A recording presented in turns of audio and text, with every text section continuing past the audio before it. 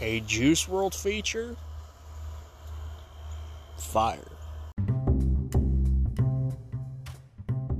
How y'all doing? Welcome to Let's Talk About It Music Reviews Season 4, back with another episode. I'm back doing my thing, and it's Little Durk time. This is like, I don't know which one we're on, but album review for Little Durk's Almost Healed coming out soon. I've listened to the album I listened to the full album. I've listened to a lot of tracks over and over again.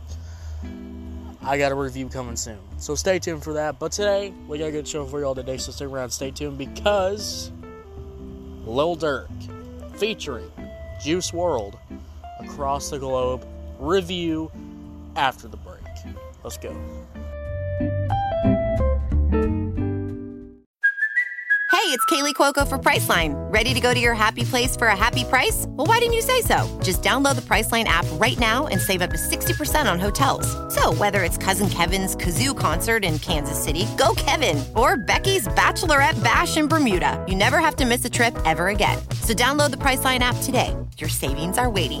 Go to your happy place for a happy price. Go to your happy price, Priceline.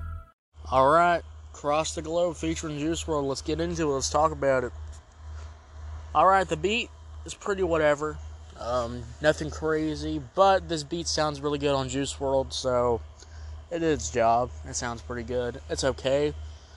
Again, y'all know how I feel about beats these days. Alright, make something new, please. But besides all that, besides all my ranting here, beat's okay, does its job. Let's talk about the main juice. The main steak.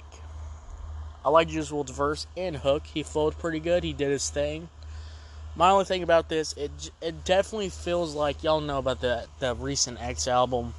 It kind of feels like that. It's like they took a verse from a song he made a long time ago, or like a freestyle, and found a sentence that he recorded, and then just made a verse and a hook. That's what it feels like. I don't know if that's true. I don't know. Alright, I'm not in the studio with these people creating this stuff, so I don't know. But it just feels like that, and I honestly, it kind of brings down the song for me. It's kind of whatever.